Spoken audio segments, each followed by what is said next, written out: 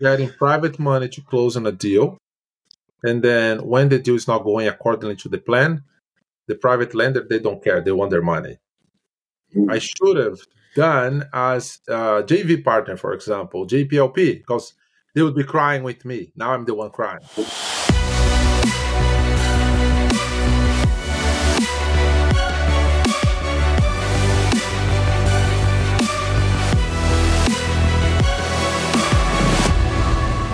Welcome to the Deals Estate Wholesaling Podcast, where we discuss finding, financing, and facilitating off-market real estate deals.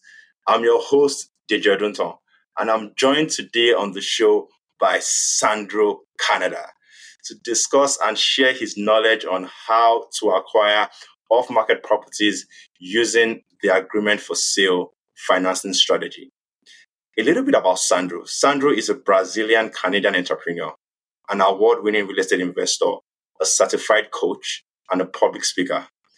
He uses his creative skills to find opportunities that most people would ignore.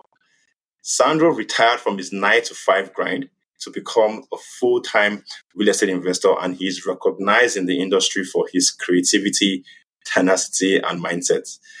Since his decision to become a professional real estate investor, he went from 7 to 114 doors in his first year, and is currently acquiring multifamily properties across US, Canada, and best believe Brazil. Sandro graduated from the business and law degree, and he brings over 2 decades of experience in the field of sales, customer service, coaching, and business development.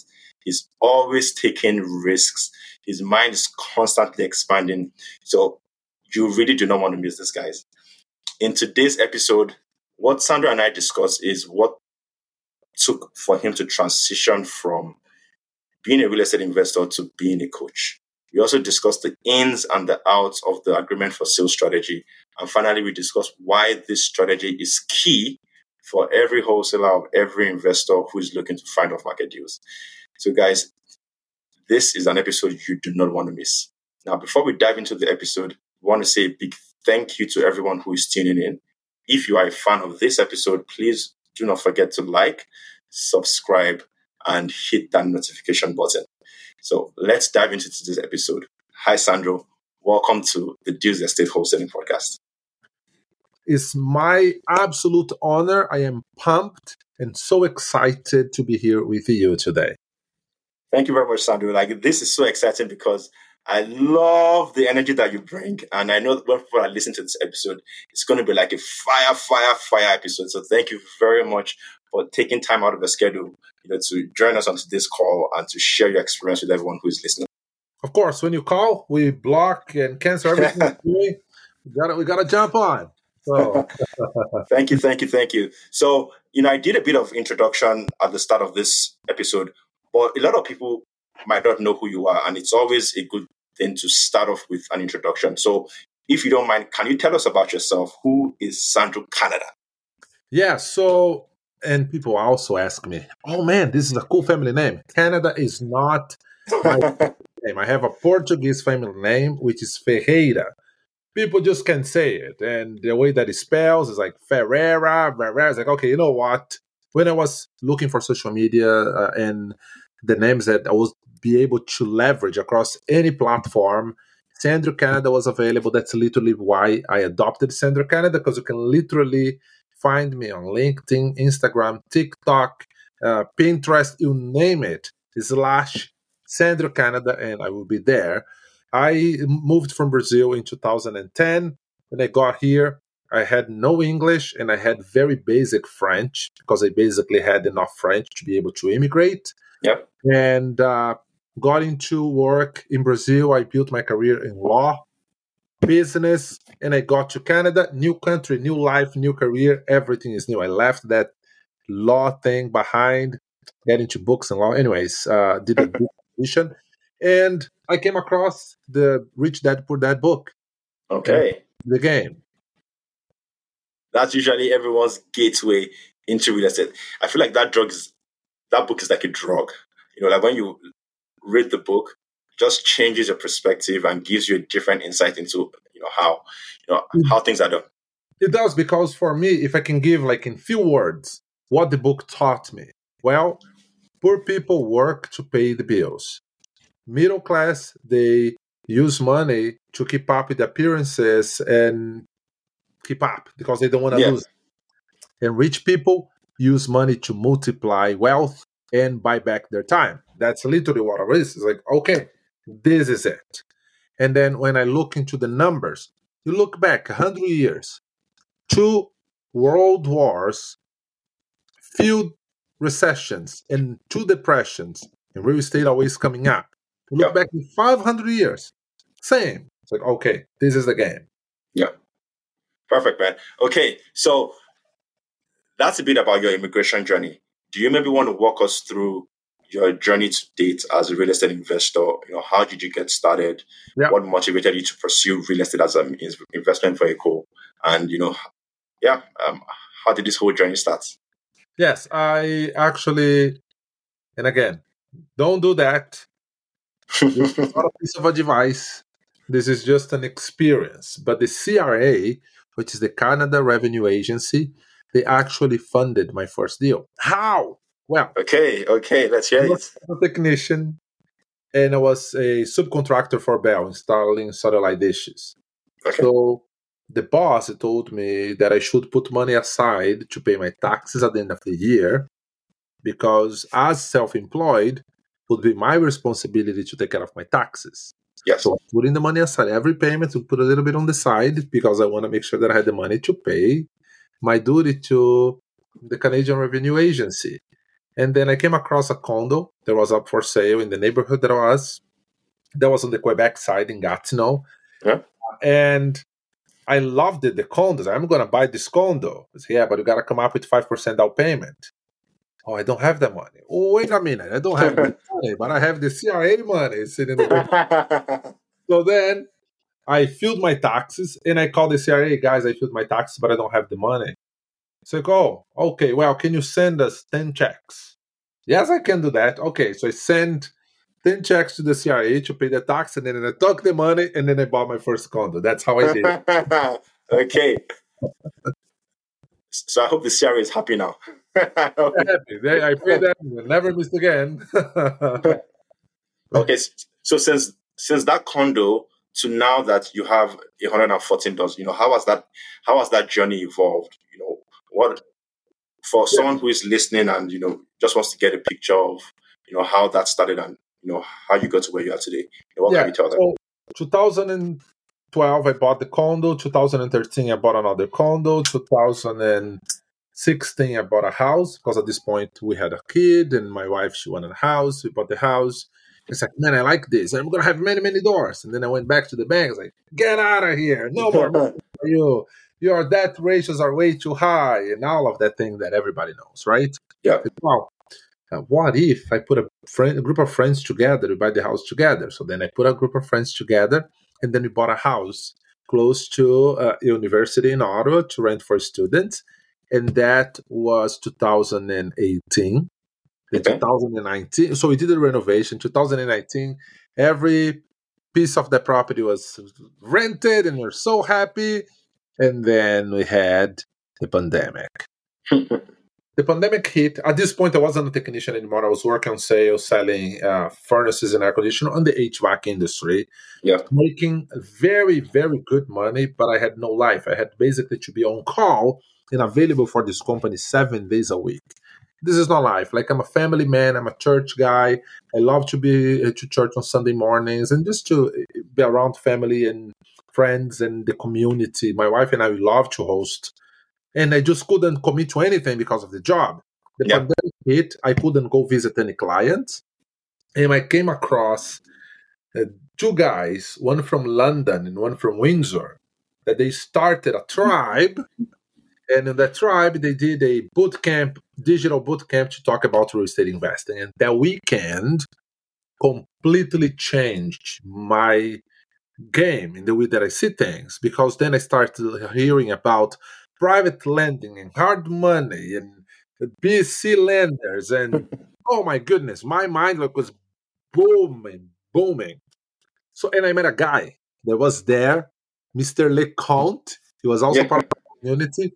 And this dude, he was killing it, like killing it. So I messaged him, like, bro, what are you doing? How? He's like, oh, I got a mentor. It's like, oh, you got a mentor? Yes, I got a mentor. So it's such and such. No, no, no, I got a different mentor. Bro, I need to know your mentor. You need to know your mentor. So he finally agreed, introduced me to his mentor. And Mr. Alfonso Quadra, we connected. That was already 2020. And then I started my program and my mentoring with him, 2020. And I was like, it's all or nothing. And I'm very passionate. And when I'm in, I am in, like in. That's very evident. And so I started taking like massive action. So one of the first things that I started doing was like telling everybody, guys, I'm not an HVAC guy anymore. I'm not a sales guy anymore. I'm a real estate investor. What do you mean? We buy houses, we buy cash. I have a group of investors, people. If you know anybody that is selling, let me know. I'm ready to buy. And I started talking to people like that, taking action, leveraging other people's deals, leveraging other people's money, leveraging the resources, everything, going, calling, literally bugging people.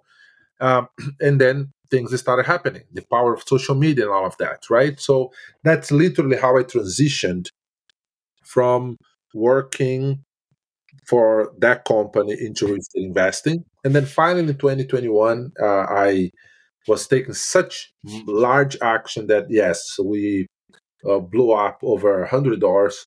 And then, of course, I sold a few of these doors, but I acquired more doors in the meantime. So right now, I'm trending 150-ish. But again, on paper, brother, oh my goodness, the numbers of zeros is impressive, right? But that's literally how I did. Okay, so and now in that same mentorship group, which is the World Juniors group, you are now a coach. So Yeah. how did that transition happen from you started in 2020, you joined the program, and now you're a coach for that same program? That's a very impressive trajectory that a lot of people would want to understand what the inspiration was behind that.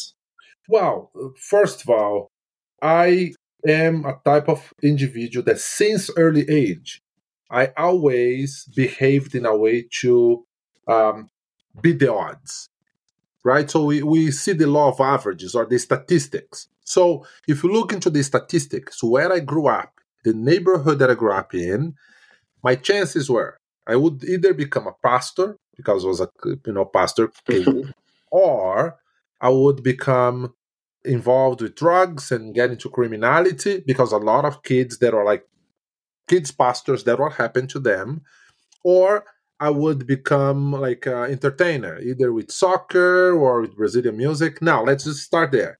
I hate soccer. I don't play soccer at all, so then the chances are gone. Like the Brazilian music, it's the samba, the bossa nova. I don't like either. So my chances of becoming a successful artist, they're gone. Being a pastor, I saw my dad going through the hustle of being a pastor and trying to jiggle the family. I was like, that's not for me. So then I saw through education my way out, right? Yeah. And people are like, what are you going to do for a living? I'm going to become a lawyer. You're going to become a lawyer? Look around. Okay, so they're saying I'm going to do it. I did it, right? So always being my attitude. So when I got into the program and I saw the opportunity, the community growing, it's like, I'm going to be one of the guys. It's like, oh, but I don't have the experience. Well, experience and time, they are two different things. If you're willing to take massive action, guess what? You can get somebody has 20 years of experience investing, but they're just doing the ones and twos. Very And true. again, going through multi-families and going to seminars and keep learning, educating myself. Guess what? I'm now rubbing shoulders with individuals with much more experience than myself, which now combined is the experience that I leverage. And then, of Got course, it. being very confident, came to Alfonso, like, Alfonso, I am your guy. I have what it takes to be one of the leaders in this community. And I literally forced my way in and I went to grab my seat. That's how it is. I do I believe love it. on what I call the 4 Bs. 4 Bs is you beware of your environment, Yeah. then you believe who your future self is. Then you start behaving as such, and then you become. That's Mm. literally what I'm doing. I believe I'm one of the best. I'm going to behave as one of the best. So then I become one of the best. I love it. I love it. I love it. I love it. So this is actually a very unique perspective that I know. Like we all hear that with mentorship compresses time essentially. What you would do in 2, 3, 4, 5 years, you could do it in 6 months. So, thanks for sharing that, and thanks for highlighting the value of mentorship and, a compression of time, but also taking the step to leverage that time compression to then share with other people that are coming behind you. So thanks for sharing that. So now that you are coaching, and there's quite a number of students who have come into the program that you've been coaching, you've also invested through the boom cycle and now the cooling cycle. What are your thoughts with respect to the opportunities that you see now going forward with real estate and also with the investors and students that are coming? What are the opportunities in this market? So one of the most important things is knowledge and information. The more information and knowledge I have, less risks I take. What I mean by that? Well, I still take risks and massive risks. But when I have the education, the information, the team, the mind that gives me the information that I need, then I can make more calculated decisions and then I take conservative decisions. So I keep moving. So people keep asking, well, when is the best time to buy? Well, the best time to buy is right now. For example, when was the best time to plant a tree? Well, that was 20 years ago. So then the tree would be mature right now. Yeah. When's the second best time to plant a tree? It's today. Yeah. Now. Right? Because 20 years is gone. So what are you going to do right now will impact who is going to be. And then when I look into the market and look into the opportunities, you have to be creative. And I was actually just showing to someone because I was very intrigued, saying, well, I cannot find any opportunities in this market in this specific location. And then I showed two phenomenal opportunities. Say, but these properties are in the market, and how I didn't see it. Say, well, because I always try to think outside of the box, right? And literally think, if I'm buying this property, what else can I do? I look into the zoning to see if I have any opportunities to develop the property. I look into the trends and I look in Google Maps and see the trends of the pictures. What does the location look like? What is happening? We see a lot of properties, oh, they're older, now they're newer. Oh, there's some gentrification happening here. And then I look into the midterm, long term. So what are the exit strategies I have? And that's literally how I analyze a deal. And then after I have this information, I'm convinced that it's a good deal. That's only then I start looking to the numbers. And then, of course, if the numbers that don't make sense, well, that's good. At least I learned about this location. And then if the numbers make sense, then I go ahead and I pursue the deal with an offer, and why not? Okay. So that's very interesting because you touched on the key point, which is when looking at a deal, you can have 10 people look at the same deal and they would see multiple things.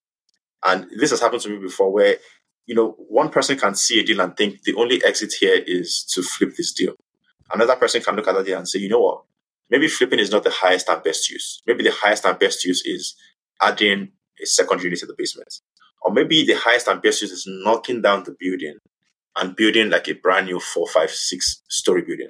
So I think the point you mentioned is so key because I agree with you that knowledge and education is what allows you to have a grasp of multiple strategies, multiple exit strategies, knowing how to analyze the deals across those different exit strategies, and then identifying which of those strategies provide you with the highest and best use.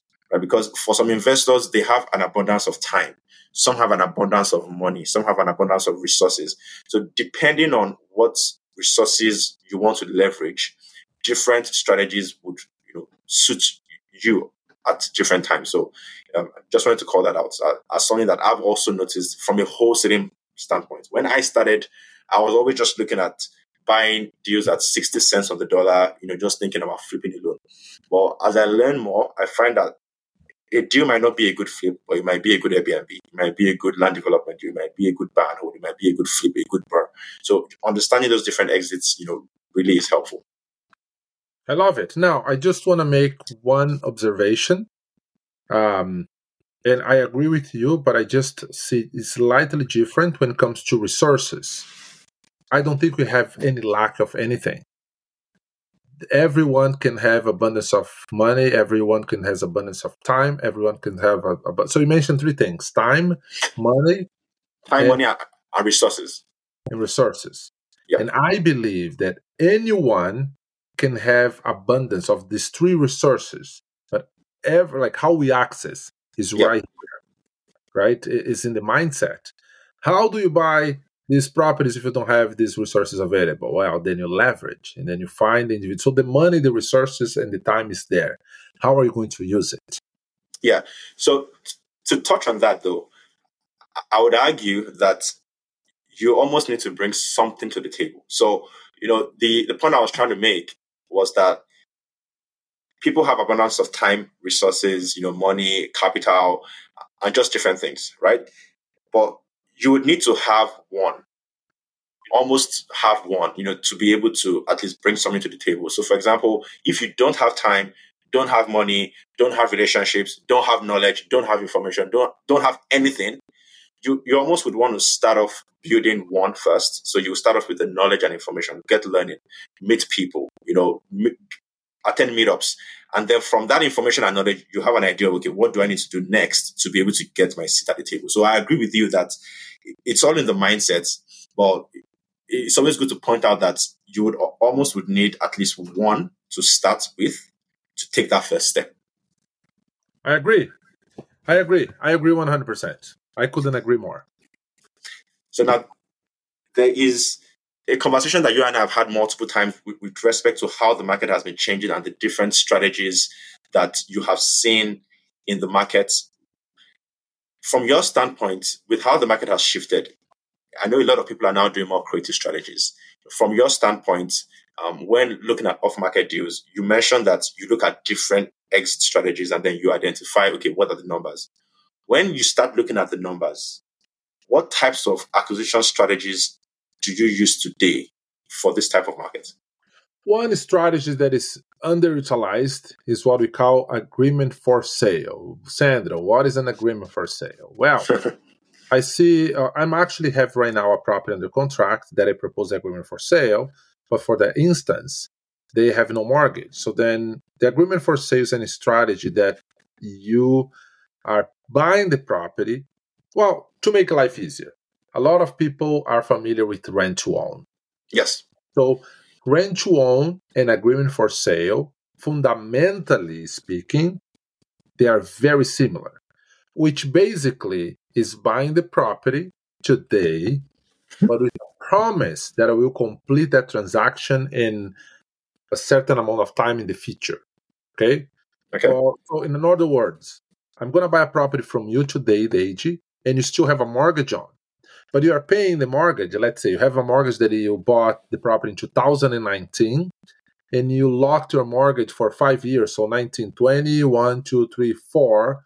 So you still have a mortgage for like 24 or 25 coming up. So another 2.5 or 3 years to go.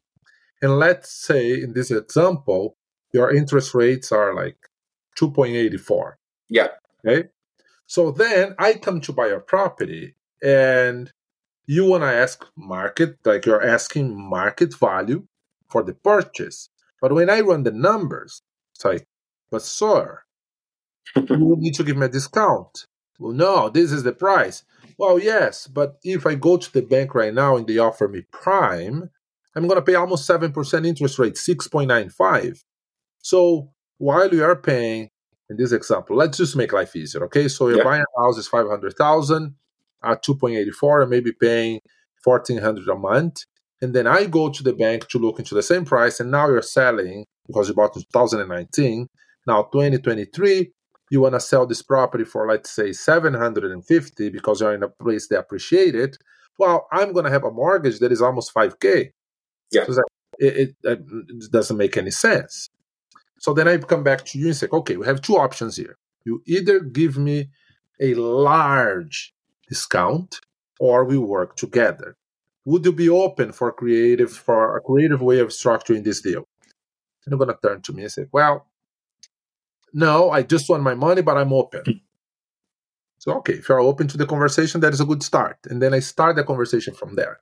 So then basically, let's just cut the chase and say, okay, I love it, let's do creative. So Yep. then say, okay, Mr. Deji, you are paying 1,300 in your mortgage because I have a mortgage at 284. The bank is offering me 7. So what if you keep the mortgage in your name? I take possession of the house right now, as if I'm renting from you, but I'm taking possession. I will take care of all the expenses, all the repairs, all the capex with the capital expenditures, literally everything, as if the property is mine, but it's to yours. And then instead of paying 7% to the bank, I pay you, for example, 5%. So you're Yep. paying 284. You're also making a little bit of the interest. Okay. And then let's say, when is your mortgage due? Say, oh, Sandro, my mortgage is due in October 2024. Okay, no problem. So you're going to do a contract that the completion date of this transaction is October 2024. So in my case, what I'm doing here, I am taking advantage of your current rate, and then I get into the property, start doing the stabilization to rent or to renovate, whatever I have to do, because then a completion date, hopefully, interest rates will be in a better uh, space. And then the equity is mine, the equity is built in. It's like, oh, I want a 750 today. Okay, no problem. I pay you 750. But then if I'm looking down another year, I'm going to have 3-4% appreciation. So I also have enough equity. So then at the time of the completion, I do the refinance at the new value with a better interest rate, with a better monthly payment. I pay you out, you move on with your life, I move on with my life. So that's in very high level how you structure an agreement for sale. Now, if you want to use the technical name, is the agreement for sale is to take possession of the property today, still keeping the existing owner on board, and then the completion is in a future date with the value agreed today. That's why I'm saying that it's very similar with rent to own. Correct one. Okay. So thanks for the explanation. And I'd like to break it down for a lot of people who just listen to that mind blowing explanation. So you used a couple of terminologies that I wanted to clarify, so that everyone is on the same page. So when you say I'm taking over a building, just to clarify, you are not closing on the building. There's no land transfer tax. Like, you're not closing on the building today. You're just taking possession of the building. So the mortgage does not change hands. Right. So in that instance, it's more of a legal documentation that you need to have with the seller, just confirming between both parties that you are now taking over the mortgage payments, but everything is still in the seller's name. Correct. Okay, so some questions that I know people would be looking to ask, and I think I've also asked these questions before. With the agreement for sale, are there specific types of lawyers that do these transactions, because it's not prevalent? Yeah. So, and if there are specific types of lawyers, how do they typically go around structuring that, in the sense that the mortgage still stays with the seller, you take, liability of paying that mortgage? How do you structure those payments where, you pay the seller and then the seller pays the bank? Because a lot of banks Well, have... I don't want to take any risks. I don't want to take any risks, because who guarantees me that if I give the money to the seller, he actually pay the mortgage, right? Yep. So then I also have to be creative. So then you go, let's use as an example. You have bank A as the bank that has the mortgage. Then I say, okay, Mr. Seller, now we're going to open a bank account on bank B, a joint account, and then you see the money coming in, and then I see the money going out. And then we're going to make a letter that say, I'm going to go back to bank A and say, listen, now I am the new property manager of this property. Therefore, we have a joint account on bank B. So please, now you're going to start taking the payments out of the bank account from bank B, which is a joint account between myself and the seller. I put the money every month there, and then he sees it, and then I see the money being deducted to pay the mortgage. And then also I'm going to have another agreement, because we'll prevent the seller to go and put a second mortgage or take a line of credit and all of that great stuff. But for the sellers, they want to see a track record, because then they ask, well, what if I do this and then you come and destroy my house, then it loses value, Yeah. right? So you have to build a relationship and then show the track record. It's like, this is what I do for a living, so I can't. If that's what I'm doing, I wouldn't be in business. And then build that trust so the seller feels confident that we'll create a win-win scenario. Okay. So, Oh, from sorry. And also, you're asking about the lawyer. Actually, asking yeah. about the lawyer. It has to be on both sides. A lawyer that is a creative financing friendly lawyer, Okay. because you can get the staff on board, you can get the team on board, the lawyer can kill the deal. I say, well, I I see. don't have a lawyer that is creative. I say, well, I have my lawyer and I have another lawyer. So yeah, but I have my own lawyer. So then we put a third party lawyer to have a conversation with this lawyer to kind of understand the concept of everything. Most projects that I did using this strategy, I was able to get the seller on board and to use the lawyer that was recommended by my lawyer, which is also a creative financing lawyer, to Yeah. get the transaction done. Okay. So this is quite interesting because quite a number of the deals that you've done are in the multifamily space. A lot of our listeners are aspiring wholesalers, experienced wholesalers, investors. Quite a number of them play also in the single family space, where It's much easier. And the it's same, much easier. oh my goodness, and the single family space is much, much easier than in multifamily, right? Okay. So in the single family space, the priority is on speed. So with a typical wholesale transaction, just a straight transaction, you could get a lawyer to come on board relatively easily. From your experience with the agreement for sale, how complex do you see those transactions? I can get in the single family space if the seller is on board. After Okay. the moment that the seller says, okay, I'm doing it, we can get the deal done in 2-3 days. Okay. Perfect. So it's just more about the education first, educating the seller on the advantages of this, the Yeah. disadvantages, the pros and cons. Yeah. Once they're on board, you have lawyers already in place that know about the strategy. You just need to inform them that this is a deal that's going to fit the strategy. Yes, absolutely. And you don't start that and say, hey, Mr. Seller, I want to do an agreement for sale. But you start exploring, and because you're backing your strategy in numbers, Yeah. right? Like, listen, this is the reality. If I buy your property for this price, this is what I'm going to pay. I am an investor. So, yes, I am in this industry to make money through real estate. Yeah. And if you're very upfront, genuine, and you have the ability to break down and explain to the seller, because remember, you're dealing with individuals that they might be educated in what they do, but they never seen this. Even lawyers. I talk to lawyers that are not familiar with this strategy, and it's like if I'm talking crazy.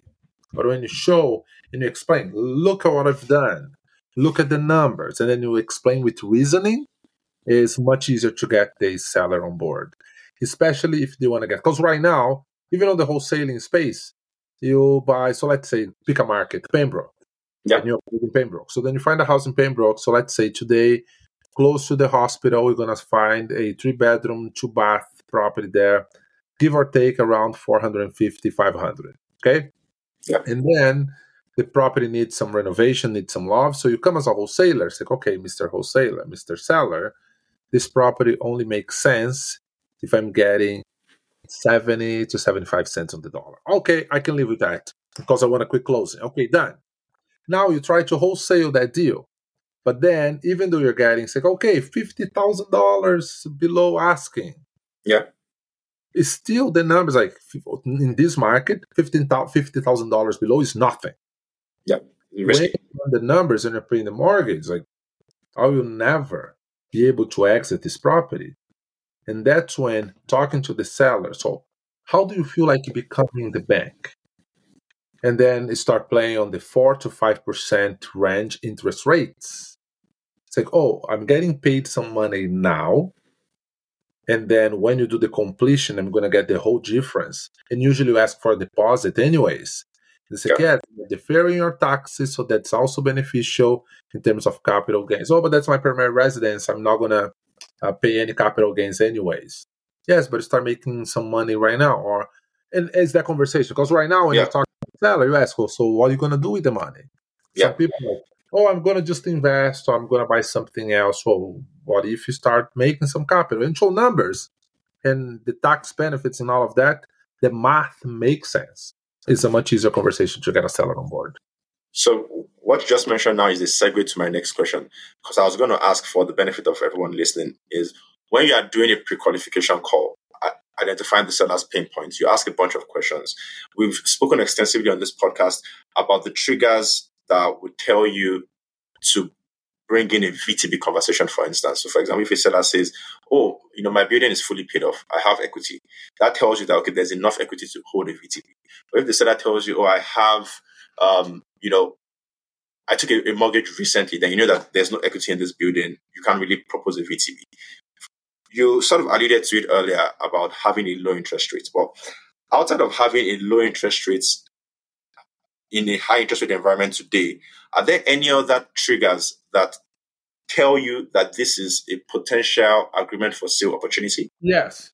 The seller says, I bought this house and now what I owe is more than what the property is worth. Okay. Which are saying a lot. Yeah. So what do you mean, Mr. Seller? Well, I bought this property for $340. I put some money into renovations. I got a renovation loan. And now I owe to the bank $365, but I cannot sell this property for $350. It's like, perfect. What if I have a solution for you that I'm going to take this problem out of your hands and you don't have to worry about this anymore? What do you mean? How?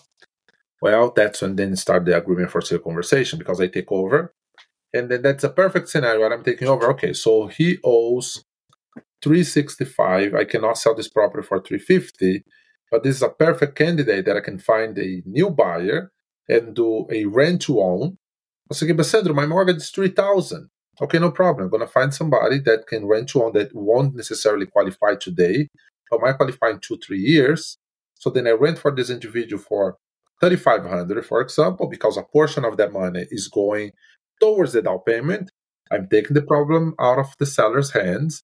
I'm solving the problem of somebody trying to get into housing and they don't qualify today because of the interest rates and the qualifier. And I'm basically paying out his mortgage and so giving a solution in the housing for somebody else. Because then in 2 years, 3 years' time, I'm going to have the equity paid down, the guy built in already, the enough money for down payment, and then we do as a refinancing. It's very likely that he'll be able to qualify and everybody's happy. Okay.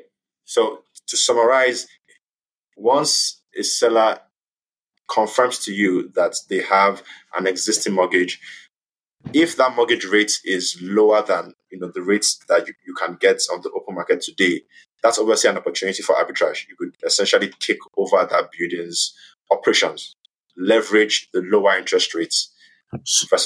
Yes. In short words, seller with low interest rates is an opportunity because I show, hey, listen, I can't afford to pay this amount. You have this. Let's find a common ground. Yeah. Sellers with very high interest rates is also an opportunity because if I do an agreement, rent to own that property, I get somebody to rent the property and pay the difference. Problem solved. Client with high equity is an opportunity because he can access the equity as well and make some money out of the equity. Sellers with no equity at all, I'm helping them to keep their credit so they can move on when things get better. So the opportunities are in every strategy. Okay. So in your experience, why do you think the agreement for sale strategy isn't very well popularized? In the creative financing space, you get more VTBs, but you don't really get a lot of conversations around the AFS. So what's your thought process on that? The operators are not willing to invest in their education. That's simple. Okay. So, and again, how did I get into agreement for sale?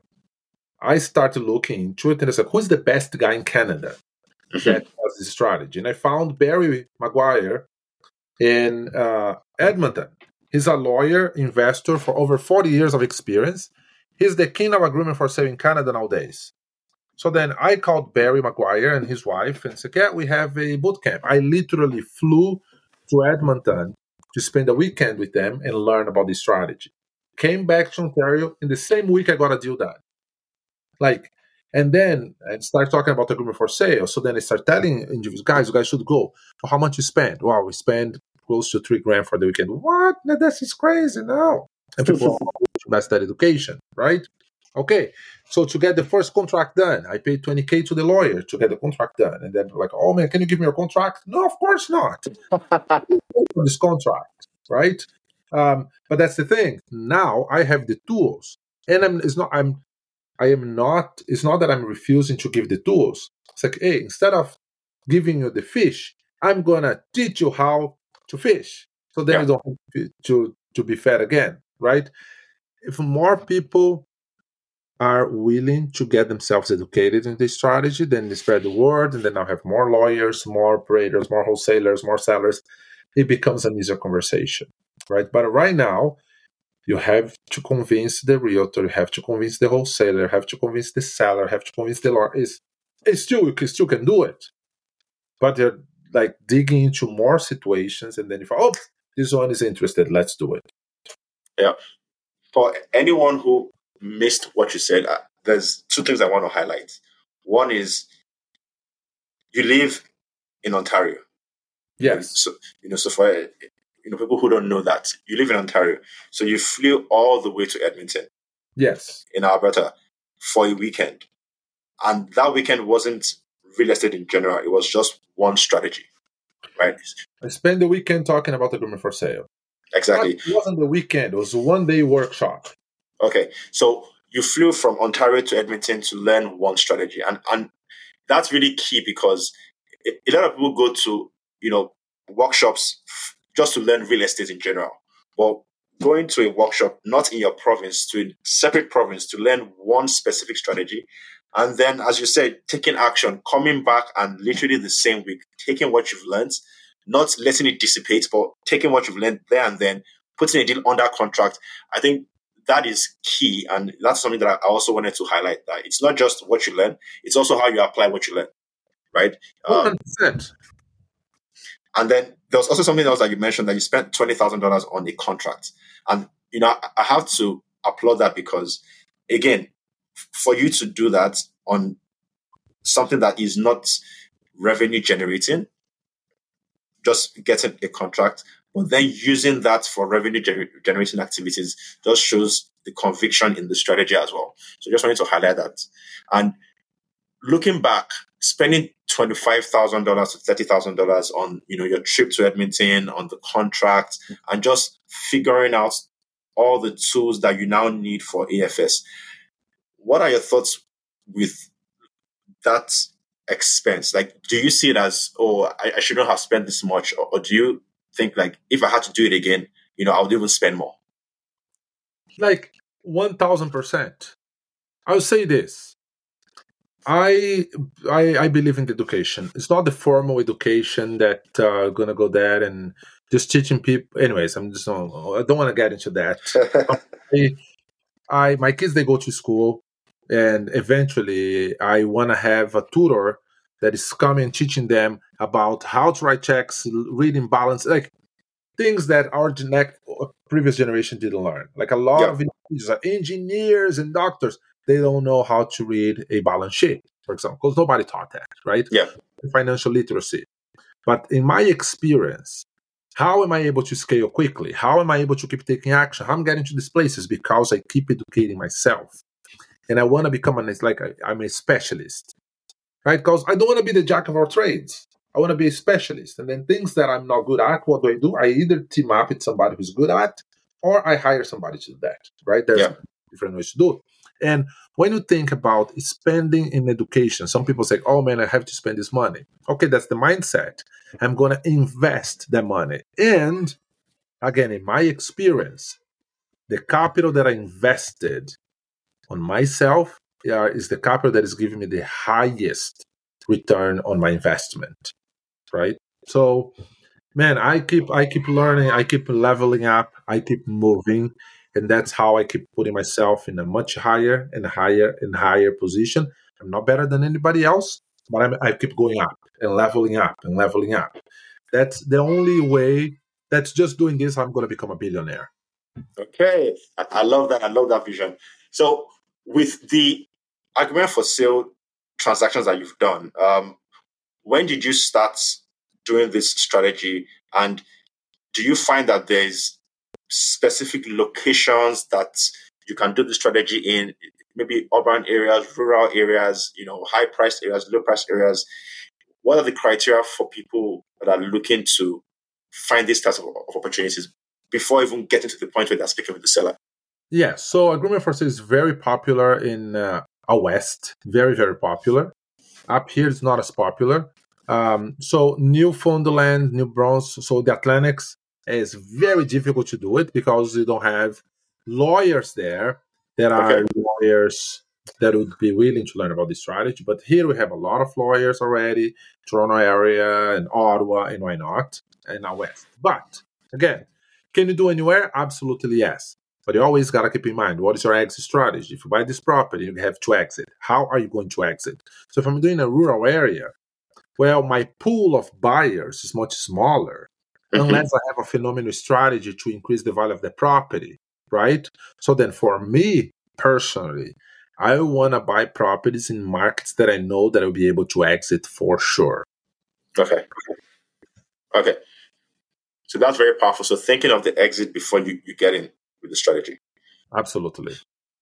So that will be more urban areas, more metro areas, more metropolitan cities with high population growth, not necessarily smaller cities. Well, not necessarily. I'll give an example. One of the projects that we've done is a project that is like a small town of 5,000 people, Okay. right? But the property needed some love, and the love that was needed was basically chalk paint, like Sorry? chalk paint, like paint. Oh, okay, paint. Okay. So we got this property through agreement for sale. So my wife and I, and we literally went to Rana. At Rana, we bought like $500 in paint, and then she spent a week painting the house, and we are able to exit the property because we did through agreement for sale with a clause that it could exit earlier. And then we flipped the property 4 months later. We made a great profit. The seller was very happy that he got the price that he needed. I didn't even have to transfer the property into my name, right? And as a Okay. rural area, but we saw the potential because all the houses around are being sold for higher. So, for example, if I was a wholesaler and I see the opportunity there, I know I can get the property, but I'm having a trouble now disposition because for wholesalers, the greatest challenge in this market is not just getting the property. You can get the property, you get the buyer on board, but now I need to, that's the disposition challenge. Yeah. Okay, how I get somebody to buy this property? And then you start getting creative. It's like, okay, if I come to the buyer, it's like, I have a property here on package that you don't even need to worry about the mortgage right now. The seller is the bank, like he's doing this way. Now, for me, if I'm a fix and flip type investor, it's much more attractive Yeah. because I don't even need to worry about the VTB and doing the transfer. It's literally documentation with lawyers. Okay, boom, I get in, done, value, and then you also can get the seller on board. Hey, Mr. Seller, you're going to increase the value. You're going to do it. This is what I'm going to do the property. So Yeah. you're getting the value now. You also get a little bit of the equity. Like you can get so creative. Yeah. Really So go further. a question I have that's specifically for wholesaling. As you know, wholesalers will typically get paid on closing, right? Mhm. But an agreement for sale is you are having a contract to exchange ownership of the property without closing today, but you defer your closing till tomorrow, and tomorrow can be 6 months, 1 year. If you were buying an agreement for sale property, would you be okay paying the wholesaler today upon the exchange, or would you want the wholesaler to get paid upon the exit? The deal that I've done, the first deal that I've done, it wasn't a wholesaler, it was a realtor. It was an off-market deal, but it's through a Yep. realtor. I Okay. paid the realtor on closing. Like Oh, not like I paid the realtor, let's say in this example today. okay. So you were okay paying the realtor on exchange, Yes, I am. and you then went on with the seller, later on to close at a future date. Yes. Okay. So I think that's very powerful because a lot of wholesalers are thinking, if I want to structure a deal, if I have an opportunity to structure a deal, because by the way, I have an opportunity to structure a deal.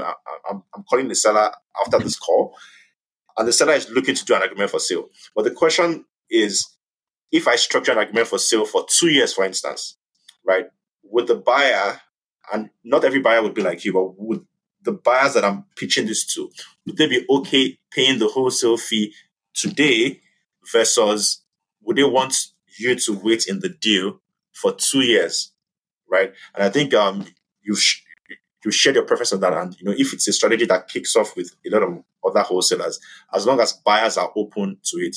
What are your thoughts on, just the risks with paying the realtor today or paying a wholesaler today and you going forward to, close in another 1 or 2 years versus having the realtor and the wholesaler, stay in the deal with you to the end?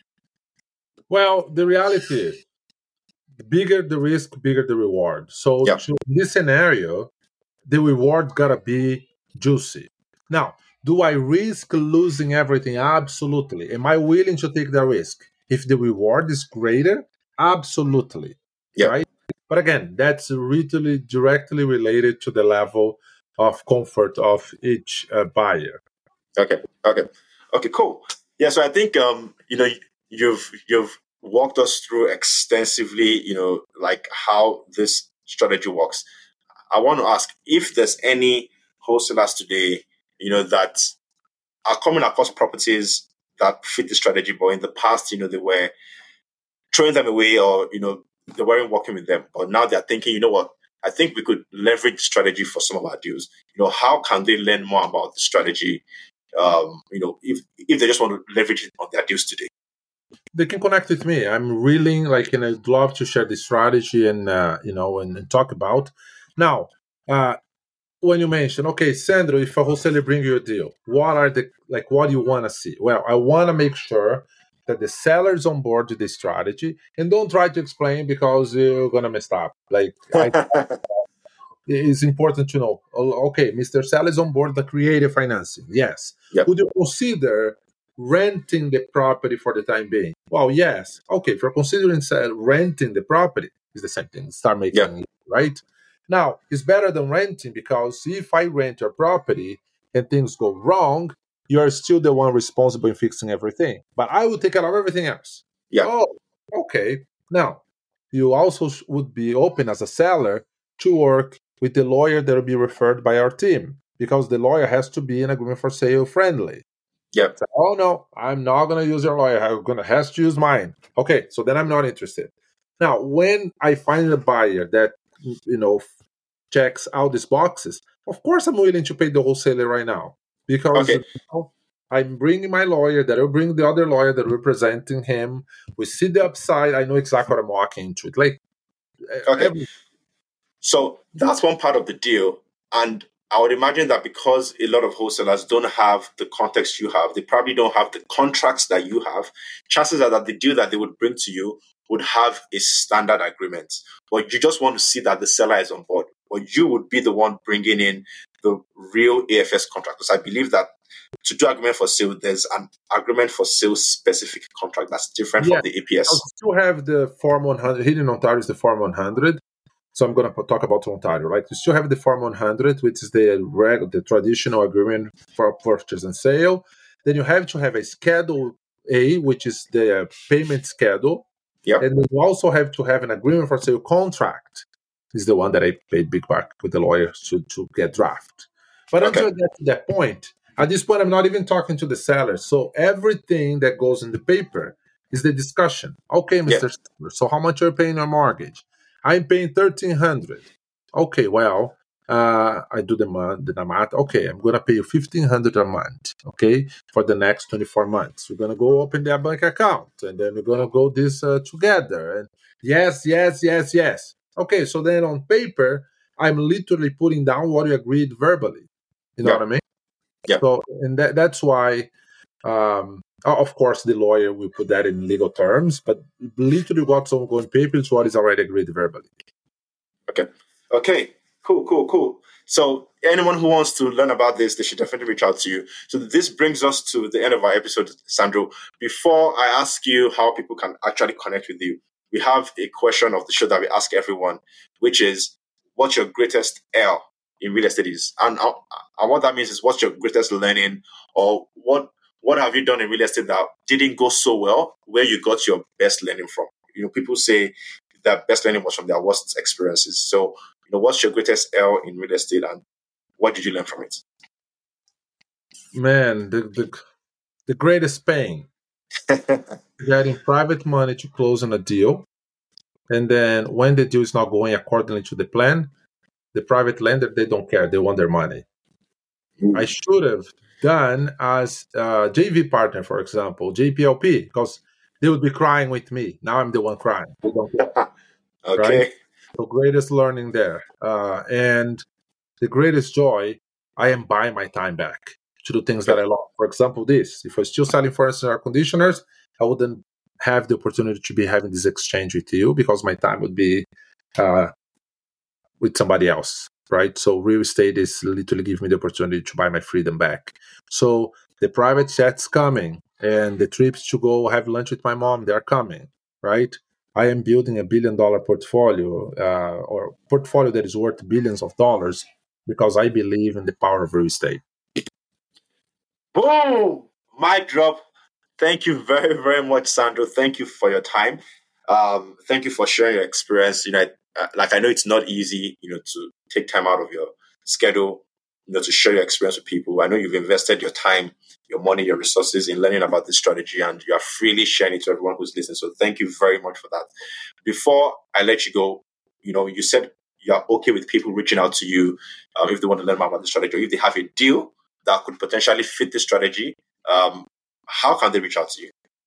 So I'm on Facebook, Instagram, TikTok, LinkedIn / Sandro, Sandro Canada. One word, Sandro Canada. So any of the platforms is / Sandro Canada. Okay, thank you, Sandro Canada.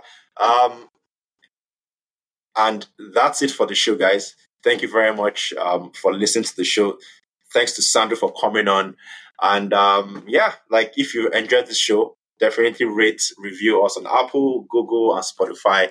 And be sure to hit that subscribe and notification buttons so that you know when this episode drops and also when the next one drops. So until then, remember, a deal a day keeps scarcity at bay. I love this, brother, and anytime. I'm so happy, and thank you for the platform and the opportunity to share my experience. I see you at the top. And stay blessed by the best. Thanks, Sandro.